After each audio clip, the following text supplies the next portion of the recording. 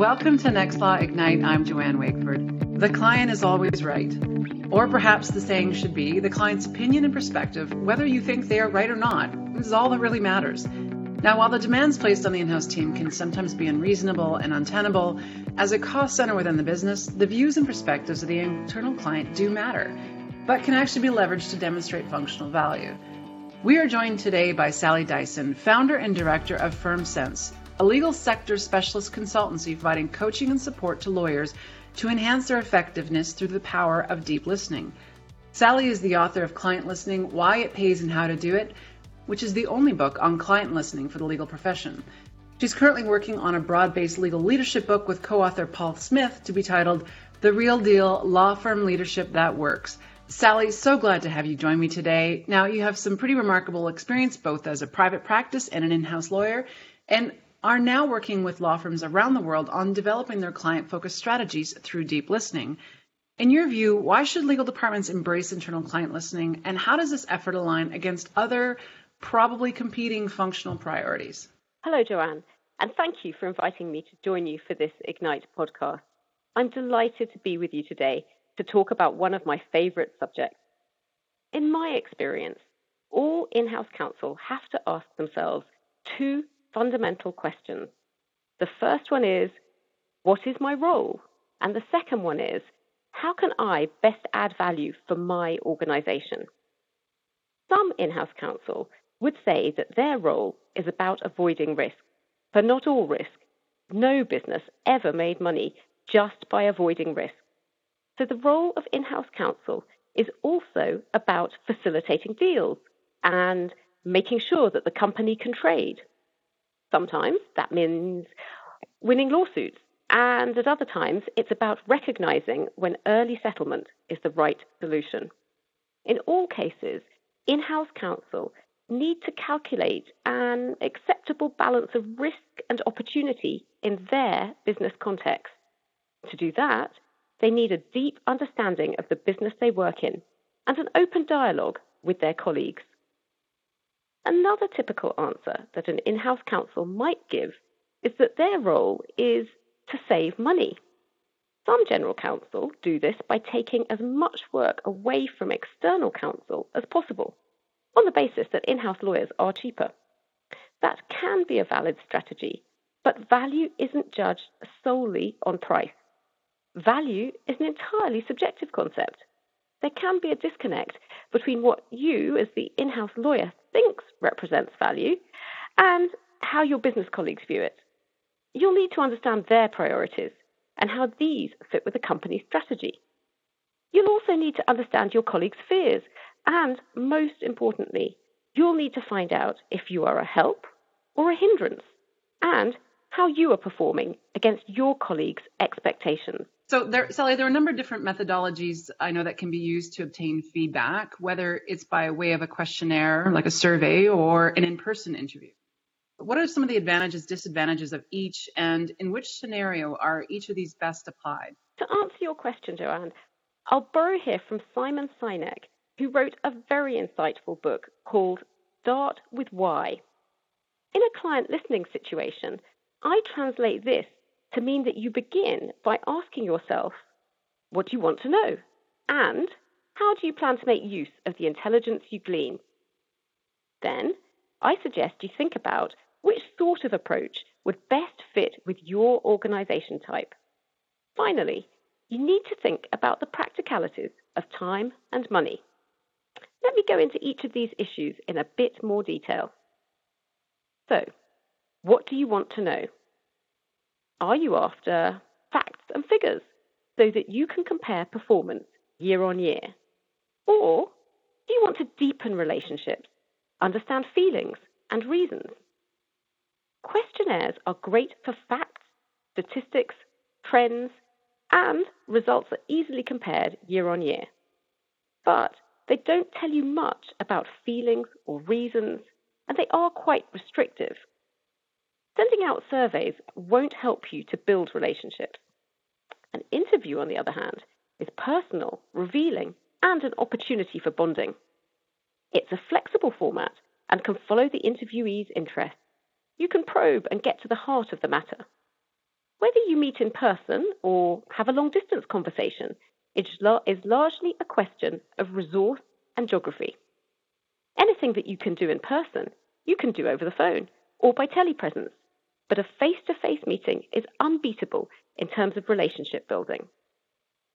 Next, to consider which approach is most compatible with your organization type. Are you large or small? Are you all in one office or spread around the globe? Are you in a formal and hierarchical organization, or are you flat and familiar and cozy? A questionnaire might feel artificial in a small business where everyone knows each other.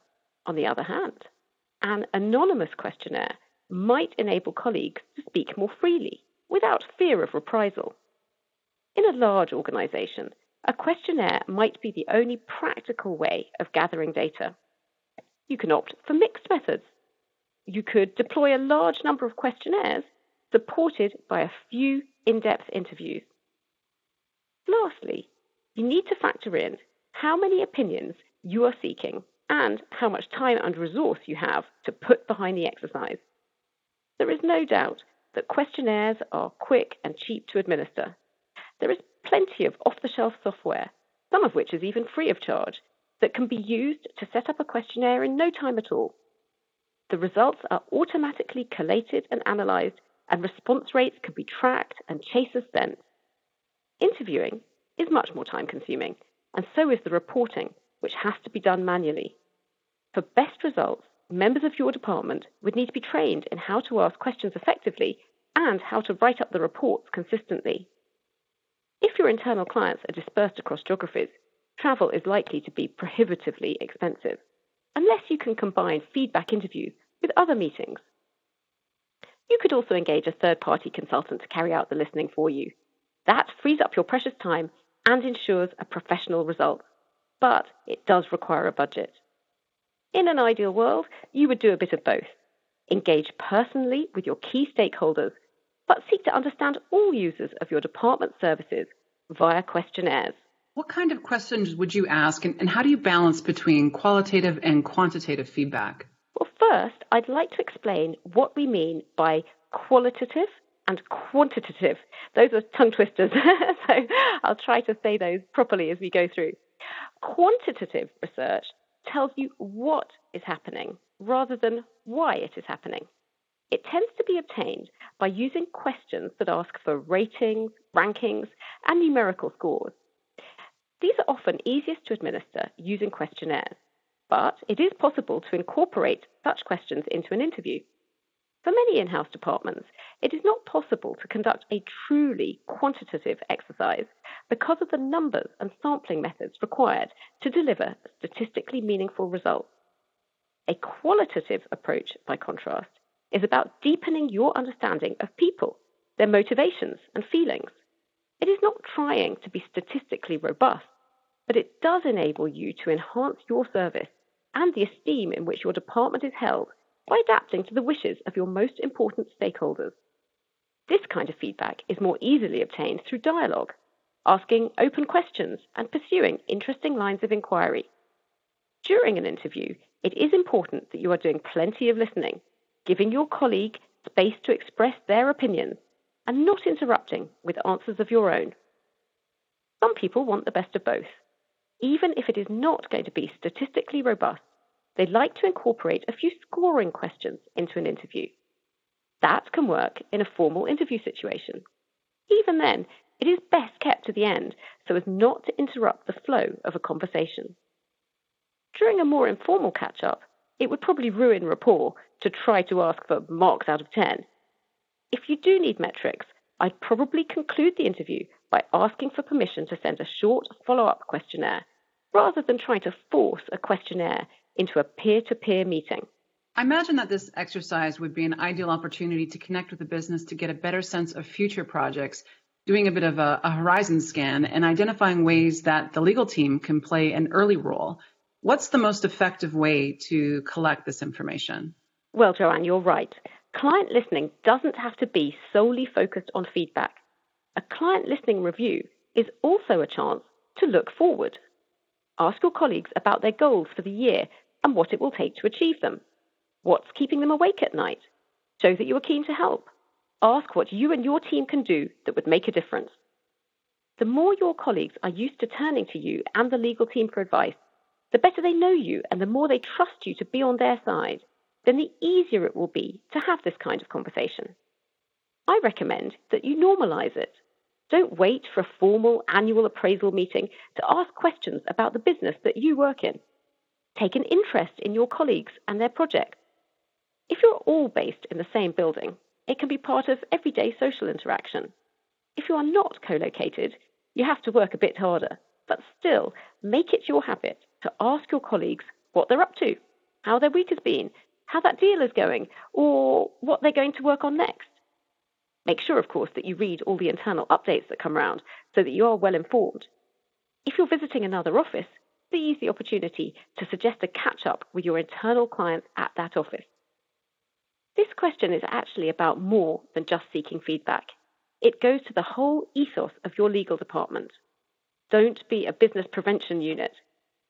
If you're just seen to hold up every deal, then your colleagues will delay involving you until the last moment. They may also be less than candid with you. If you are a true collaboration partner, then they'll be keen to get you involved. And of course, one way that you can establish how you are perceived is by asking for feedback. I can imagine that there might be a bit of hesitance to asking for feedback on their work and their teams. What advice would you have for general counsels who might be on the fence about whether or not to proceed with internal feedback programs? It's only human to be nervous before asking for feedback for the first time. There are two types of fears in this situation. These are that they won't want to waste their time on me, and they might tell me something I don't want to hear. Both of these fears stem from insecurity. It's hardly surprising. Lawyers are renowned for being insecure overachievers. So if you share these traits, don't worry, it's normal. On the first point, that your colleagues won't make time for a meeting, you have a huge advantage over external counsel, and that your colleagues probably don't see a big ticking clock the moment you walk into their office. They are probably busy people, though, so you want to make it worth their while. It's useful to emphasize that you are asking their opinions, not because you want a pat on the back, but so that you can help them to get on with their jobs and achieve their goals. The second common barrier to asking for feedback is fear of criticism. No one enjoys being criticized, and it's natural not to want to stir up trouble. There's bound to be plenty of positive feedback, but if there are some criticisms, there is no point in running away from them. Do you want to be the last to know what the business head, finance director, or CEO think of you and your team? Not asking the question doesn't change the fact pattern. Ignorance is not really bliss, as it removes your opportunity to take corrective action. I would urge you, don't be an ostrich. What have you got to lose? Sally, thank you so much. This has been tremendous help, I think, for our listeners around the world who are contemplating embarking on understanding the value and contributions that their legal team are providing to the business. So thank you very much. I look forward to continuing our conversation. Thank you, Joanne, for talking to me today. It's been a great pleasure. And if anyone who's been listening to this podcast has a question about client listening, then you're welcome to contact me. You can find my details on my website at firmsense.co.uk. Thank you.